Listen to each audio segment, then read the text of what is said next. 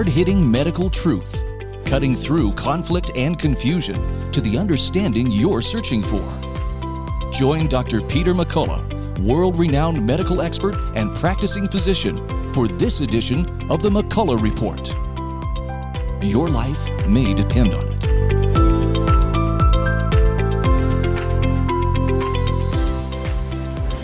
Let's get real, let's get loud on America Out Loud Talk Radio. This is the McCullough Report, and I'm Dr. Peter McCullough. I'm broadcasting today from the Park Lane Hotel, which is just on the southern border of Central Park in New York City. We're at a coffee shop, so you're going to hear some banter as people come in and order their coffees. It's a little early in the morning, but this is when I do my reporting. This is when I can put my thoughts together and have the time to do it. So I want to update the readers with respect to neurologic injury after COVID-19 vaccination. And the first paper I want to review is called the NeuroCovax study. And the NeuroCovax study was published by Salsone and colleagues in the journal Vaccines, October 21st, 2023. This is an Italian population-based study of neurologic complications after COVID-19 vaccinations. And it was done in those individuals 18 years of older who received at least 2 doses of vaccination from the vaccine hub in the Milan Lombardy area of Italy between the 7th and the 16th of July 2021. And the questionnaire was to capture neurologic events, and the results were stunning. 19,108 vaccinated individuals. About 15,000 of them had Pfizer as the lead vaccine. 31.2% developed post-vaccine neurologic symptoms, and they included tremors, insomnia, muscle spasms, headaches, paresthesia, numbness and tingling, vertigo, dizziness, diplopia, double-eyed vision, sleepiness, and those were the most common. Now, we worry about other syndromes. And to be clear on this, there are some very serious neurologic syndromes that can occur after COVID-19 vaccination. And I've reported on most of these on the Courageous Discourse Substack. One of them is stroke.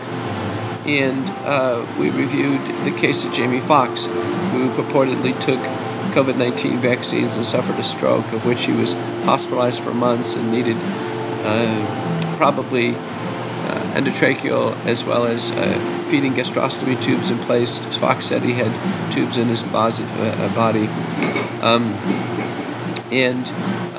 I wanted to point out that both ischemic and hemorrhagic stroke have occurred in large numbers. And in a paper by Joseph Finster et al. From Vienna, Austria, he points out that it's really the spike protein from the vaccine that's doing it, and he has it listed in table number 3 of facial palsy and other cranial nerve palsies at a high frequency, Guillain-Barré syndrome, an ascending motor and sensory paralysis of the extremities, and small fiber neuropathy, as well as myositis or muscle aches, that they are fairly high up on the list of frequency. So he gives them 3 pluses, meaning that they're caused by the COVID-19 vaccines. And then I think one of the most common of all the neurologic syndromes is really a cardiovascular syndrome as well, posterior orthostatic tachycardia syndrome, or POTS. POTS is the heart palpitations, the fluctuations in blood pressure and heart rate. We saw a tennis ball girl basically pass out with what looks like POTS on a recent video this week. Well, in a paper by Kwan and colleagues, huge study, 284,592 individuals.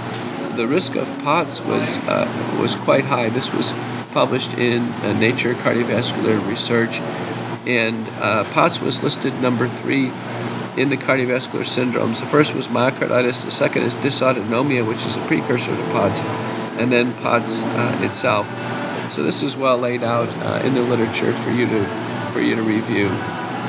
And I wanted you to get the citations because, when you're listening to me, I'm not just giving my ungrounded opinion, that I'm constantly updating you with the key medical literature to help you understand things better. Now, a very important paper in the neurologic spectrum of disease was published by Chatterjee and Chakravarty and colleagues, and it was published in Current Neurology and Neuroscience Reports.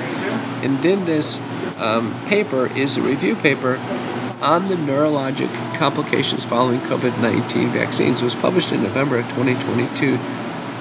And I want to read these off to you because the authors have evidence that all of these syndromes have been associated with and reported after taking COVID-19 vaccines. In terms of the central nervous system, that means the brain and the spinal cord, headache, central venous thrombosis, ischemic strokes, intracranial and subarachnoid hemorrhage, encephalopathy, encephalitis, seizures, acute disseminated encephalomyelitis, cranial nerve palsies, transverse myelitis, which is paralyzation at the level of the spinal cord, optic neuritis that causes blindness, olfactory dysfunction, losing smell, that's right, losing smell after vaccination, neuroleptic malignant syndrome, functional neurologic disorders, relapse, exacerbation of prior neurologic illness, and I feature this on my Substack. This includes Parkinson's as well as multiple sclerosis getting worse after COVID-19 vaccination. In terms of the peripheral nervous system, we're looking at Guillain-Barré syndrome for sure, causing neurologic complications, Bell's palsy, myositis, rhabdomyolysis, Parsonage-Turner syndrome, herpes zoster, that means shingles in all different locations. Dianne Feinstein, former senator, just died of neuroinvasive shingles, which almost certainly occurred after reactivation of the vaccine. I had a patient last week, believe this or not, she took COVID-19 vaccines 2 weeks afterwards, developed rectal and buttocks shingles. She said it was so painful, miserable, she couldn't work. It lasted for months. Cochleopathy, that is a problem with balance, ocular manifestations and blindness, sensory neuropathy, and then relapse and exacerbation of prior neurologic illness, again, in terms of peripheral nervous system. So this is in the peer-reviewed literature, and I wanted you to, understand that there is a basis for this. There's a fairly rich literature that exists with respect to COVID-19 vaccines causing neurologic problems. Now, some of the terrifying neurologic problems include seizures, and I want you to understand that in a paper from Taiwan by Fan and colleagues, they reported a 22-year-old man who had his first seizure 6 days after the second shot of Moderna, and this causes a form of inflammation in the brain. We don't know who's going to develop it, but they believe it's triggered by the spike protein in the brain. He developed status epilepticus. It was very, very difficult to treat. He needed multiple medications, hospitalizations, and this has been my experience. Seizures after COVID-19 vaccination are a total disaster. They normally take multiple medications to get this under control, and can be extraordinarily difficult to treat. So that's a wrap-up and review of the neurologic syndromes. The next major category that we covered over and over again on the program are the cardiovascular manifestations of COVID-19 vaccination. Never have we had a vaccine that seems to target the heart. You're going to hear my review of the myocarditis literature with slides that was presented in the Brazilian Chamber of Deputies, which is in a sense a parliamentary group in Brazil. I did this on behalf of colleagues that asked me to do it. I couldn't be there in person, but we wanted them to hear, and that's going to be the second half of the show. What we're going to do first is we're going to bring on Mr. Rod Spears. I interviewed him regarding the neurologic syndrome he developed, which is a large motor neuron neuropathy. It's similar to Guillain-Barré syndrome. You'll hear him describe it, but it's a very stunning report, and he's going to be actually an empiric open trial of McCullough protocol-based spike protein detoxification. He never heard of it before, so he's going to give it a try. We're shipping product out to him, and he'll let us know when he gets it and starts it. Then we're going to check in 3, 6, 9, 12 months, just like I would in the clinic, as I try to help people get better from these terrible neurologic syndromes. So as disabled as he is, it's been my experience that the neurologic syndromes are most responsive to base spike detoxification. That is, the spike protein must be attacking the nerves. Once we're able to degrade and dissolve the spike protein in theory and clear it out, the nerves can recover. This is a wonderful, wonderful observation, and I've seen it happen multiple times. So we'll have great hope, but we'll also be praying for Mr. Rod Shears in the UK. I think you're really going to like him. He's a former CEO of a hospital, a 77-year-old man, senior marathoner, who's now in a wheelchair after taking 2 AstraZeneca and then 1 Pfizer COVID-19 vaccine. Now, I wanted to give you an update. This has been a big piece of news. You remember in Texas, where I live, our Attorney General, Ken Paxton, was impeached by the House of Representatives based on 20 articles of impeachment, all of which were based on very old events that happened prior to his most recent election. He had made amends. There were settlements. He handled things that occurred in his office. They decided to try to use this for articles of impeachment. The Senate did not convict him. And so Paxton, after several months of being deactivated in Texas, has now been reactivated. And this week, he's filed lawsuit against Pfizer. Now, how can a state attorney general sue Pfizer? He's using what's called the long arm principle. That is, when business is conducted in Texas, it doesn't matter where the company is or where the products come from, the long arm of the law, the Texas law, can reach and bite anybody who's broken the law. Well, how has Pfizer broken the law?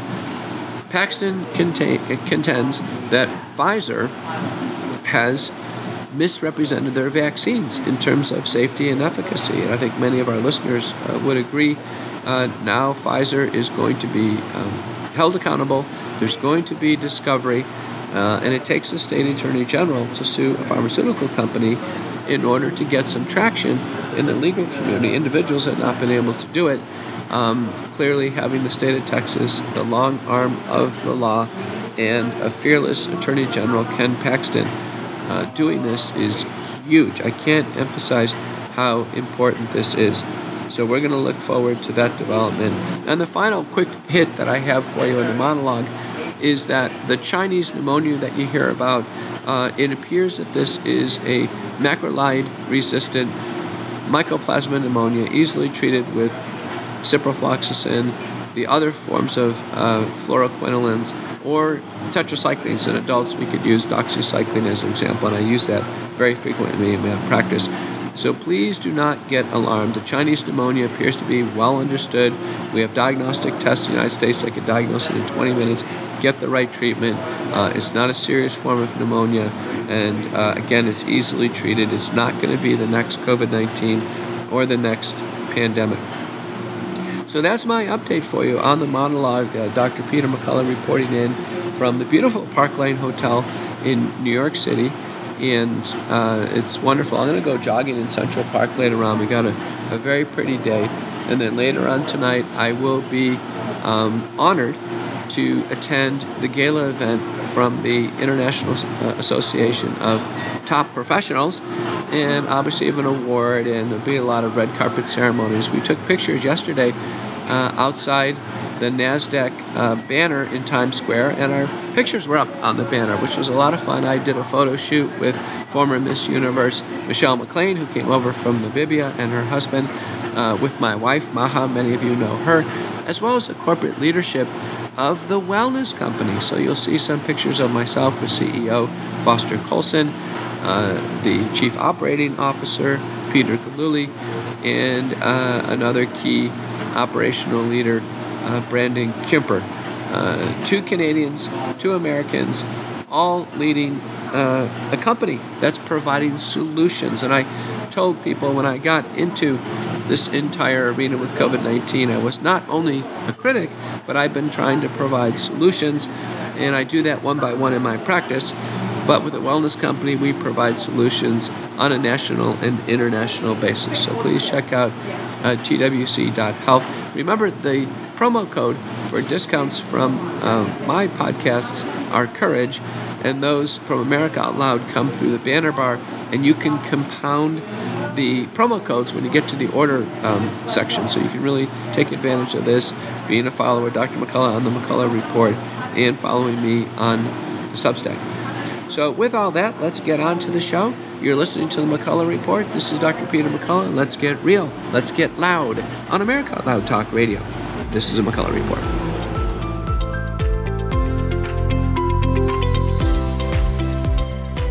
The Wellness Company is offering the Signature Series Spike Support Formula.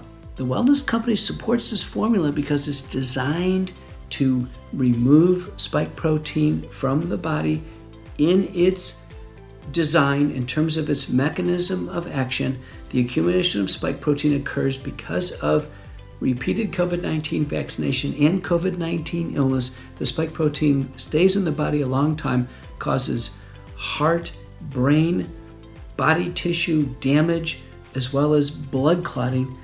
The spike support formula is designed to help the body catabolize the spike protein, begin to remove it through its natural mechanisms.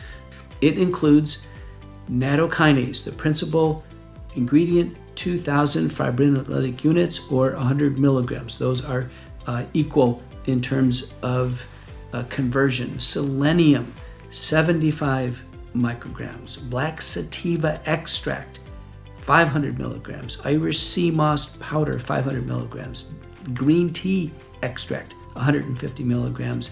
And dandelion extract, 50 milligrams. Why the other ingredients? The other ingredients are designed to help block the spike protein's effect on tissues, help tissues recover and repair. It's the best we have now when patients are in need. At this point in time, we can't make broad therapeutic claims regarding disease states, but we can tell you that this is reasonable in terms of supporting the body and helping the body clear spike protein and allowing your pathway back to better health. So go to twc.health and check out the spike support formula. You can use our promotional codes or go through our banner bars on our site to get promotional codes and discounts on your purchase. Millions of Americans are needlessly suffering from the long-haul effects of the toxic spike protein. Dr. Peter McCullough and his team at the Wellness Company designed their spike support formula to counteract harmful spike protein from COVID-19 and vaccines so you can feel your best. Go to OutLoudCare.com today and use code OUTLOUD for 25% off your first order. Let's get real, let's get loud on America Out Loud Talk Radio. This is the McCullough Report. It's a great pleasure for me to reach across the Atlantic Ocean today from America to the United Kingdom. And I've invited on the show a very, very special man, a senior athlete from the United Kingdom, Rod Shears, who's about 15 miles outside of central London. And I've asked Rod to come on and tell us his experience with the COVID-19 mass vaccination program from a very personal perspective. Rod, welcome to the McCullough Report. Thank you, Peter. Well, why don't you tell us your vignette? What exactly happened? Well, I'm 77 years of age. I'm been a very fit person. I've been running since the age of 28. And 2 years ago, I had the COVID vaccine. I felt that, it was a responsible thing to do. That's what the media was telling us. And that was very life-changing for me. As I say, I've been a very fit person. I was a CEO of private and public companies. I qualified pilot. I'm 6'2" tall. I weigh 180 pounds. Always kept myself fit. In 2021, I was running 16 miles a week, 60 miles on the bike. And then February 21, I had this vaccine for the reasons I just stated. About 2 weeks after that, I'm out running and I'm thinking, gosh, this is hard work. Something's going on in my left leg. And so I didn't think too much of it. I went out again some days later, same thing. This happened 4 times to the point where I had to walk. And so I went and saw an osteopath and said, what's going on here? She looked and she said, Rod, you've been running 45 years. Your body probably needs a bit of a break. Stick to the bike. She gave me some manipulation, but things didn't improve. Progressively through the year, this left leg was getting to the point where it was actually, I was limping. I certainly couldn't run. It was affecting my walking. I saw I contacted my general practitioner and I said, look, something's going on. Maybe I should see a neurologist. She made a private referral for me. And in early December 21, I saw this neurologist and he sent me for some electromagnetic testing after a brief examination, and then called me back a few days later, and he said, "You have got motor neuron disease." And following that, I was referred to Oxford University, where in fact they confirmed the diagnosis, but told me that it was atypical. It wasn't what they would normally see, because it was tended to be confined to my legs. Well, since then, I find myself in a wheelchair. Very much a life-changing situation. What I'm conscious of is that I was perfectly fit up until the time I had that vaccination. And the onset of my problems was around 10 days following that vaccination. I had in the April, I had the second vaccination because I wasn't conscious that the vaccination in the early stage, I hadn't tied the two things together. It was on reflection afterwards that my life changed. That's in a summary where I'm at. I've regret the day that I ever had that vaccination. And the more that I hear, the more information that comes out, the more that I feel that the pharmaceutical companies were hopelessly inadequate, their research, to actually thrust that onto the public. Now, Rod, let me ask you, what brand of vaccine did you take in February of 2021? Yeah, February 21, AstraZeneca. Then in the April, I had the second AstraZeneca. And later in the year, the booster, which was a Pfizer. And when was the booster taken? The booster was November 21. Okay. So you were pretty deep into it. Do you think that with each shot that actually made the condition worse? It would be difficult to say, because it was getting progressively worse from the onset.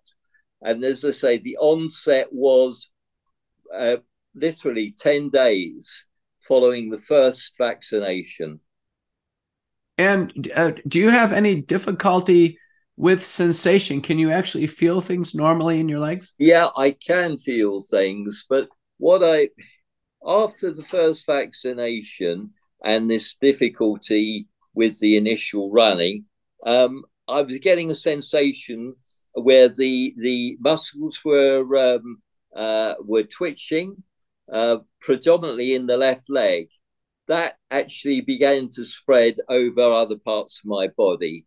And the diagnosis by the neurologist in the following December, he diagnosed that there was widespread denervation in all four limbs, but predominantly the left leg, as my report suggested.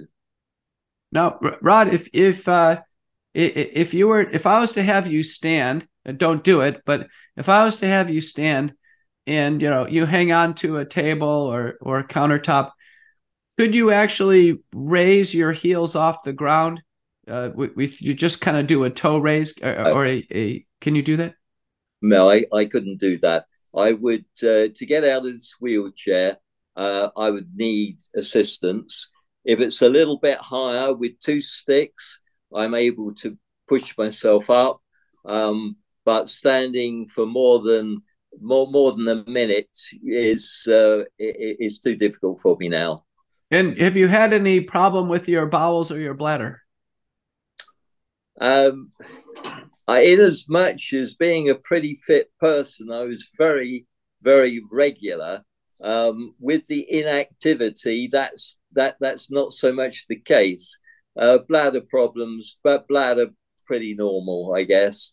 Okay, and with this condition, has the term Guillain-Barré syndrome come up at all? Yes, yeah, it has, because in during the course of May 22, my family took me to Corfu, where I was pretty unwell, and we brought in a local doctor, who in actual fact said, well, he said there is a link between the AstraZeneca and I think we refer to it Guillain-Barré syndrome, right? And the symptoms are very similar to what you're experiencing. Now, what forms of treatment have been attempted? Well, I was put on a drug trial, which was a repurposed blood pressure medication. They found in the laboratory that it had some benefit protecting the neurons in mice and, believe it or not, angelfish. So I was put on a course of that, which that trial concluded in March this year. But has there been any attempt to use corticosteroids? No. Or how about what's called plasma exchange? Did you come in and actually get exchanges of blood plasma? No. Okay. And have you heard about what's being termed now McCullough protocol base spike detoxification? No, I haven't. But this is a proposal. I've published it with Dr. Proctor from my center in the United States, that the cause of the motor neuron neuropathy, as well as potentially full-blown Guillain-Barré syndrome, is the spike protein. The spike protein is installed by the genetic code of AstraZeneca and Pfizer, and that's what damages the nerves. That's the bad news. The good news is if one can actually help the body eliminate the spike protein or detoxify it from the body, then there's a chance for neurological recovery. And so base spike protein detoxification is with 3 natural over-the-counter products: nattokinase, bromelain, and curcumin. So the base spike protein detoxification is with 3 natural products: nattokinase, bromelain, and curcumin. Now, we don't have any randomized trials showing recovery in various forms of neurologic conditions, but we have a lot of careful observations. And I've recently held a call with doctors in the United Kingdom who are uniformly seeing patients improve with a variety of vaccine neurologic injury syndromes, but it's taking 3, 6, 9, or 12 months. But McCullough protocol base spike detoxification could be something you could consider. It's very low risk. I think there's a little in terms of safety risk to you, and it may be something you can do to positively start getting yourself out of this condition. You should not be this way the rest of your life. Well, certainly, I'm very open-minded and with certainly no stone unturned. If there's anything that's got a possibility, then, I'd certainly be very interested. Good. Well, I'll send you the information on this. And, I do want to ask you, though, Rod, what's your message now to people who are still considering taking boosters? My message on vaccinations across the whole spectrum following this, that proceed with extreme caution.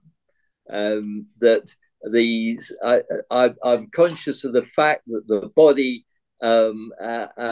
cures an awful lot of problems, and I don't believe that these vaccinations that are actually, I don't think the risk is actually worth considering them. Especially since COVID is so mild now and it's treatable. Well, we've been talking to Mr. Rod Spears, former CEO in the United Kingdom, senior marathon runner. And I can tell you, as a marathon runner, anybody in his age bracket that can do 26.2 miles is just, and supreme fitness. But what we're going to do is we're going to send you some information on McCullough protocol-based spike detoxification. You can get this. You can order it online or health store in the UK near you. And why don't you give it a try? Take it at the recommended doses, and then you could even double the doses if well tolerated after, let's say, a month or so. And then we want you to report in. It's going to take a little while, Rod, probably 3, 6, 9, or 12 months. But the next time we see you, we're going to want to see you be able to stand up, then ultimately become free of the wheelchair. Well, that would be wonderful. Okay, well, listen, we made our mark, so let's see how you do over the next few months. I'm Dr. Peter McCullough, and you've been listening to the McCullough Report and Courageous Discourse Substack. Let's get real, let's get loud on America Out Loud Talk Radio. This is the McCullough Report.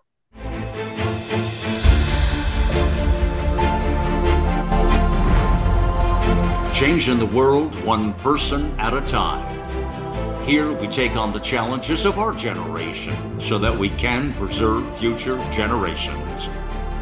We know that if America fails, the world will fail. It is incumbent upon us to carry the torch for liberty.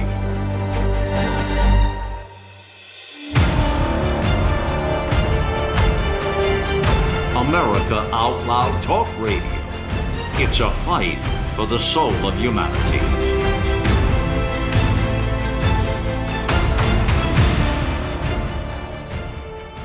Cofix RX nasal solution has completed the circle and is now offering throat spray with povidone iodine. That completes the protocol doctors like Peter McCullough recommend. If staying healthy is important, you'll want to make sure to add throat spray to your next order of Cofix RX. For a limited time and exclusive for America Out Loud listeners only, you can save 25% off your entire order. Let's double down against colds, flus, strep, RSV, HRV, COVID, and more. Click the banner or go to America Out Loud shop to get 25% off your entire order. Use coupon code OUTLOUD25. That's coupon code OUTLOUD25. I'm Dr. Peter McCullough. I'm a practicing internist and cardiologist in Dallas, Texas. I'm also trained as an epidemiologist. I've been in clinical practice now for many decades. And let me say at the outset that prior to the pandemic, I had seen in clinical practice 2 cases of myocarditis, one of which was fatal, sadly. But myocarditis was, prior to the pandemic, an infrequent clinical concern, and it was an infrequent clinical diagnosis. Now, we knew before the pandemic that myocarditis or heart inflammation had some strict contraindications for management. One of them was a strict avoidance of exercise because exercise would and could trigger a cardiac arrest. And that's the reason why patients with myocarditis may not exercise. And so if there's any suspicion of that, we immediately ask about sports. treatment of myocarditis always varied according to the etiology, but the myocarditis treatment trial did not give us any clear guidance. It wasn't clear about corticosteroids, colchicine, plasma exchange, IVIG. The one thing that was certain is that we treated the underlying condition the best we could, and we treated with drugs to prevent the development of heart failure. If patients had high risk for arrhythmias, we implanted ICDs by and large. So that was myocarditis before the pandemic. Now the title of this talk is COVID-19 Vaccine-Induced Myocarditis. What prompted this lecture was a request from Brazilian colleagues for a presentation before authorities in Brazil and widely the South American audience. So I wanted to go ahead and make this presentation. I will not be covering Chagas or some of the other Southern Hemisphere specific etiologies. I'll focus on COVID-19 and the vaccines. I'll follow this outline and make a few comments with respect to each one of these bullets. The first one is a search for SARS-CoV-2 myocarditis. And that's right. There was a search to find out whether or not the viral infection caused heart inflammation or damage. And what we know is that the signs and symptoms of heart inflammation or myocarditis, and commonly inflammation of the lining around the heart, pericarditis, that they can include shortness of breath, flu-like symptoms, swelling of the arms and legs, chest pain, nausea, vomiting, and sometimes sudden cardiac arrest. These are the quintessential features of heart inflammation. And in the context of COVID-19, we'd want to know when the illness was. And in the context of the vaccines, we'd want to know the brand, the lot number, and the dates of doses 1, 2, 3, 4, 5, and 6. So that is myocarditis or heart inflammation. Why was this a concern for the infection? Ralph Barrick at the University of North Carolina, Chapel Hill, who is the world's leading authority on coronaviruses, he was the architect of engineering and creating SARS-CoV-2, the infection that got the world sick.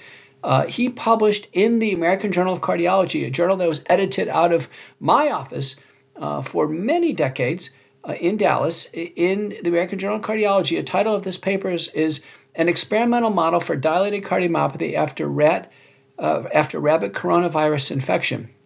What Barrick showed is that coronaviruses indeed could cause myocarditis and actually cardiomyopathy and heart failure when they were given in a very high dose, locally administered to animals. So this raised the issue of whether a human beta coronavirus, or particularly a chimeric virus that is a blend of a bat coronavirus with a human virus, which was what SARS-CoV-2 was, whether or not that could cause myocarditis. So the entire world with the COVID pandemic was on edge regarding potential heart inflammation. And let me tell you what, leagues took this seriously. The NCAA, Collegiate League, Big Ten, screened thousands of athletes for myocarditis in this study by Daniels and colleagues. As you can see, they came up with about 36 putative cases of myocarditis. 30% of the athletes got sick with COVID during 2020. 36 putative cases by MRI, detailed biomarker testing, EKGs, none of which involved hospitalization and death. We've subsequently had a paper recently published in Circulation confirming that no college athlete developed myocarditis that resulted in death among our sports leagues. So this was very reassuring among athletes who were at the highest risk for myocarditis because of this recurrent exercise and the risk for triggering arrhythmias, that this wasn't the case. Now, Tuvali and colleagues in Israel published a population-based study demonstrating that the rates of myocarditis in 2021 with COVID were no different than the background rates. So this was very reassuring that we were not seeing significant myocarditis with COVID-19, the illness, very importantly. These are the population-based data. What had come out of the talking points from what we call now the government false narrative was that there was more myocarditis with COVID than there was the vaccines. It simply wasn't the case because we didn't have data from Daniels or Tuvali, and we couldn't rely on unadjudicated cases from hospital-level troponin, which was probably driving these observations. Now we turn our attention to vaccine-induced myocarditis. Here the pathophysiology is clear. In this paper by Avolio and colleagues, the spike protein, as shown here as these blue buds, that is produced by the genetic code for that's contained in the vaccines, the messenger RNA or adenoviral DNA vaccines, it does damage pericytes through a variety of signaling pathways, inflammation, and the pericytes, which help keep the integrity of the capillaries intact, are damaged. And as a putative mechanism, the cardiomyocytes are damaged. Crossan and colleagues from Harvard, in patients who have died after COVID-19 vaccination, has found messenger RNA in the wall of the left and right ventricle, as you can see here, and it's associated with inflammation. Now, in this study, their stain for the spike protein did not come out very well, but we have a clear evidence here that messenger RNA gets stuck in the heart of people who die after COVID-19 vaccination. Bowmeyer and colleagues, who did an adequate stain for the spike protein in people who are alive, hospitalized with myocarditis, clearly found spike protein in the human heart. So as we sit here today, the COVID-19 vaccines, messenger RNA and adenoviral DNA vaccines, go to the heart. They produce spike protein. The spike protein causes inflammation and damage in the human heart. And this is shown with the most detailed necropsy and autopsy studies. This paper by Schreckenberg and colleagues, British Journal of Pharmacology, has demonstrated that both with Pfizer and Moderna, within 48 hours, there are cellular toxicity changes seen in rat cardiomyocytes, changes in contractile pattern and depolarization. So there's direct evidence of messenger RNA cardiotoxicity with Pfizer and Moderna. This recent paper by Nakahara and colleagues, 700 vaccinated, 300 unvaccinated. You can see here marked differences in cardiac PET changes, cardiac positron emission tomography. Normally, the human heart takes up free fatty acids, as shown here in this vaccine negative scan, basically green and blue. However, when the vaccine is taken for up to 6 months, there's intense uptake of fluorodeoxyglucose. The heart shifts from preferring normally free fatty acids to a diseased pattern of preferring fluorodeoxyglucose, which we normally see in chronic ischemia. At this point in time, the findings are unknown. What's striking about this paper is how uniform people who took the vaccine were affected, number one. And number two, those who got a sore arm had more uptake of fluorodeoxyglucose than those who did not have a sore arm or symptom. So a sore arm seems to correlate with what's going on in the heart. That's also been shown by autopsy by Schwab and colleagues from Germany. Now, the epidemiology of this is as follows. Husby and colleagues have shown, when we look at head-to-head data from a relative perspective, there's a greater risk with the original Moderna vaccines than the Pfizer vaccines. Recall that Moderna's dose of messenger RNA is 100 micrograms per dose of the initial primary series, whereas Pfizer, it was 30 micrograms.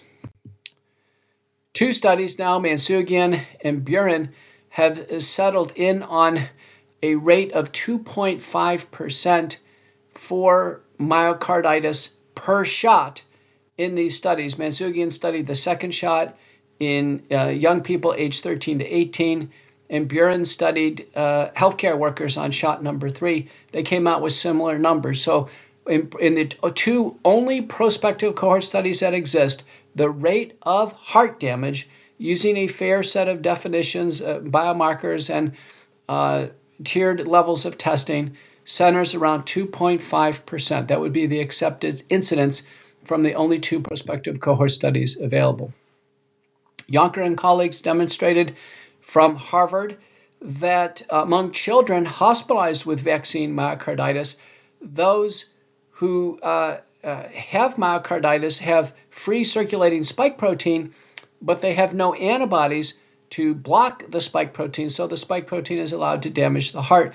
Whereas the children who do not have myocarditis, that indeed they have appropriate levels of neutralizing antibodies that bind the spike protein. So this may explain why some develop myocarditis and others don't. Some children and young adults may not generate a library of neutralizing antibodies to handle the production of spike protein. Ellison Krug and colleagues demonstrated early on that a large fraction of young adults who develop clinical myocarditis indeed are hospitalized. So a complication that requires hospitalization, death, is always considered serious. So it's a serious adverse event. Our regulatory agencies characterized myocarditis as mild. That was incorrect, since the Krug data and other data suggest the vast majority are hospitalized. 86% required hospitalizations. And in the Krug analysis from University of California at Davis, healthy boys had considerably higher chances of hospitalization with myocarditis than with COVID-19 respiratory illness, even at the peak of the pandemic. Now, both in the UK and in Australia, there are now guidelines on how to diagnose and manage COVID-19 vaccine-induced myocarditis. It's that common of a complication. We actually have position statements regarding the use of cardiac MRI, what's called the Lake Louise criteria that we use by MRI. Keshavara and colleagues from Cedars-Sinai demonstrated in a large series of myocarditis, 94% were hospitalized with vaccine myocarditis, 91% had positive MRIs with late gadolinium enhancement, showing inflammation, and the long-term outcomes were unknown. But you can see on this MRI that the area of damage is typically the lateral outside wall, the epicardium, and is contiguous with the pericardium. So it's almost always myopericarditis. I participated in this study with Jessica Rose. We demonstrated that there are clear cases of myocarditis on shot 1, shot 2, and shot 3, most commonly at shot 2. Usually the peak age is 18 to 24, but there is a tail that extends all the way up into the 60s and 70s. 90% of cases are men. Every study has shown this. Jenna Schauer in the journal Pediatrics demonstrated that among children, that about half of the children have no symptoms of myocarditis. It's picked up incidentally. They had no chest pain or any thoracic pain that would have indicated myocarditis. And in the Schauer papers, they are showing large areas of damage. Now, to give you a reference point, 15% of the left ventricle is considered a large area of damage, large enough that actually a cardiac arrest could occur due to reentrant ventricular tachycardia or spontaneous ventricular fibrillation.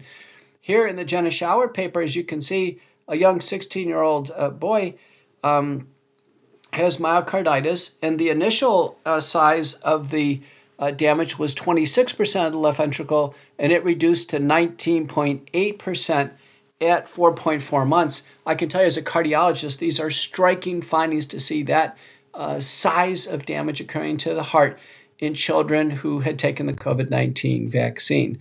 Barmada and colleagues from Yale demonstrated that 80% of the cardiac MRIs are not normalizing by 9 months. This is very worrisome. So the heart is not repairing itself after vaccine damage. This would predict that the clinical outcomes could be severe, and indeed that's the case.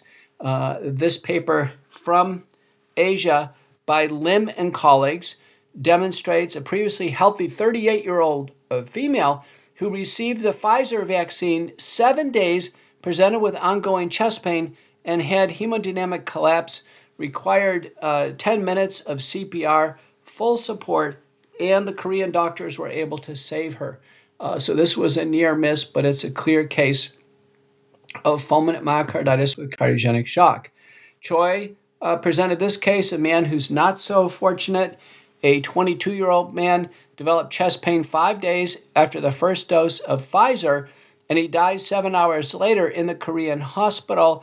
And his heart, as shown here, is loaded with inflammation. Loaded. Heart basically destroyed by inflammation. Fatal case, clear cut.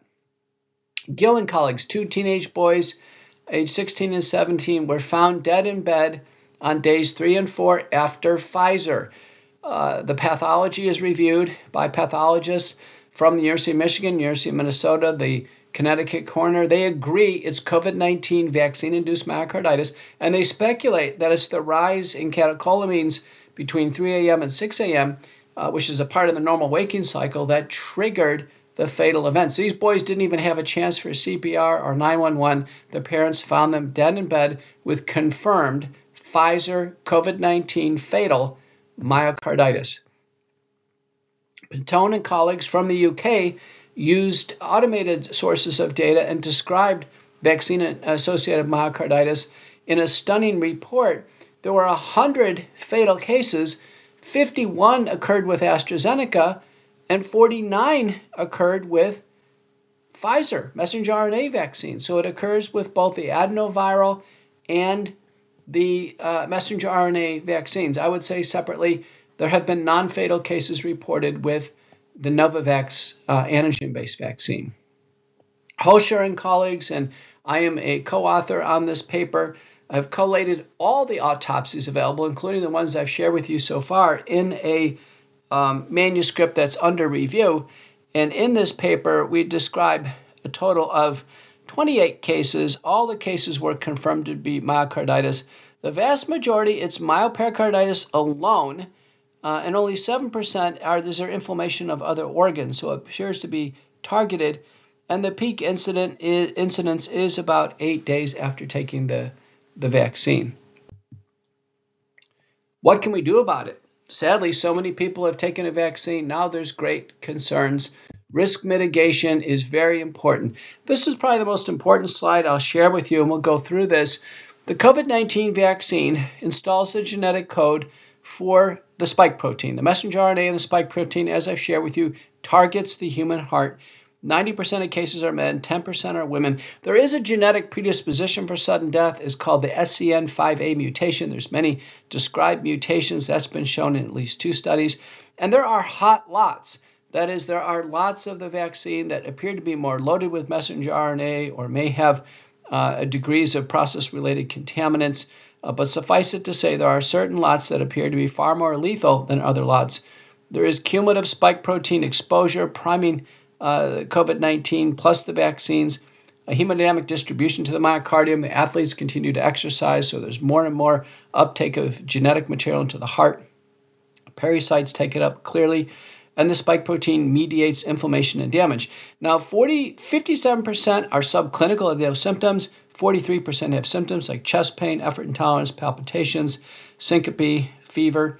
Detection is by history and physical exam, blood tests, troponin, BNP, ST2, galectin-3, EKG, echocardiography for LV dysfunction and for effusion. And then the gold standard is the cardiac MRI. We use the Lake Louise criteria, and you can see on this MRI, a large area, again, is typically in the lateral inferior wall involving the outer part, and it's myopericarditis. As you can see here, it lights up in white.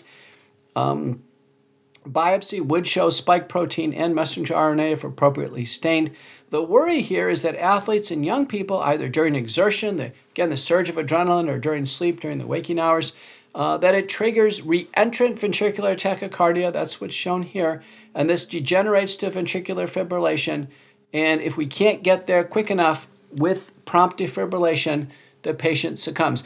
In the athletes who have died so far, well more than 1,000 in Europe, about a third are able to be resuscitated on the field and saved, and 2/3 sadly pass away. And those data have been published by Polykritis and colleagues. Now here's an athlete who made the right move, Fabienne Schrump.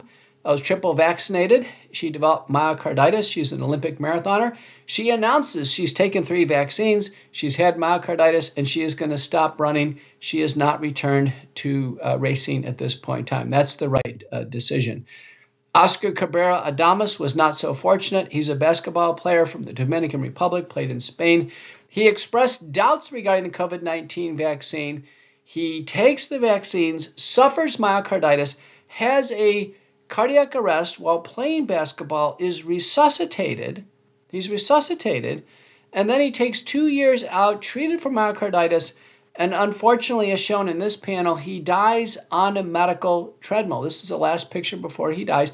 He did not have a defibrillator implanted, apparently, and he is, I think, the most clear-cut example that it's possible to take 2 primary series injections in 2021 and die of myocarditis in 2023, and he's perfectly fit. So this is the great concern, is the case of Oscar Cabrera Adames, clear-cut, proven vaccine-induced myocarditis in 2021, dies of a cardiac arrest in 2023. Besides the routine management of myocarditis and the difficult decision on an ICD, we have proposed base spike protein detoxification in a peer-reviewed paper that appeared in the Journal of American Physicians and Surgeons in August of 2023. We have proposed using nattokinase 2,000 units twice a day, bromelain 500 milligrams a day, and curcumin 500 milligrams twice a day as a method of helping the body detoxify from the spike protein. The spike protein from the vaccine is the full-length spike protein. It does not appear to be cleaved by human peptidases. These external peptidases available in oral over-the-counter supplements, bromelain and nattokinase, do appear to break down the spike protein in preclinical models. And curcumin, which is an anti-inflammatory, has been studied in long COVID and post-vaccine injury syndromes, and it reduces measures of inflammation in the blood in randomized trials. We proposed using these three over-the-counter supplements initially in low doses, and it can be escalated over time as base spike protein detoxification. Now, we've had no funding, and there are no large prospective double-blind randomized placebo-controlled trials, so I cannot make therapeutic claims, but I can tell you clinically, I've been doing this now for well over a year in my office. I've checked with other doctors doing the same. We are seeing patients improve, particularly the neurologic syndromes improve, chest pain, palpitations, fluctuations in blood pressure. All of those seem to improve at about the 3, 6, 9, and 12-month mark. It's a slow process, but base spike protein detoxification does appear clinically under direct observation to have a role. Now, we do this in addition to other drugs for myocarditis. My standard is to use a three-month prolonged taper of oral prednisone, oral colchicine for an entire year. Use ACE inhibitors and evidence-based beta blockers for LV dysfunction. I know my Japanese colleagues use intravenous immunoglobulin or plasma exchange additionally. Doctors will tailor their strategies for myocarditis, but we believe as a base, this simple oral available supplement approach, which has medicinal effects that we can see in the literature, and it's all summarized in this paper, is a reasonable proposal until we can have large prospective randomized trials in society or government-based protocols on how to treat the burgeoning numbers of patients who are developing vaccine-induced myocarditis. So to finish and conclude, SARS-CoV-2 infection does not cause frequent or serious myocarditis, and athletic programs dropped screening after the infection in 2020. The vaccine-induced myocarditis is common and has no initial symptoms in half of patients. 90% are men ages 18 to 14. Cardiac arrest is the initial manifestation with a surge of adrenaline during sports and during the waking process from 3 a.m. to 6 a.m. Circulating spike protein and abnormal PET scans in over half of vaccine recipients have an ominous signal for the population. Inflammation in the heart is not resolving over time. Early detection, withdrawal from exercise, and treatment are warranted. Large-scale population detoxification should be considered as risk mitigation at this point in time until there are definitive protocols. I'm Dr. Peter McCullough, practicing internist and cardiologist, and this has been COVID-19 vaccine-induced myocarditis, state of the art. Thank you so much for listening.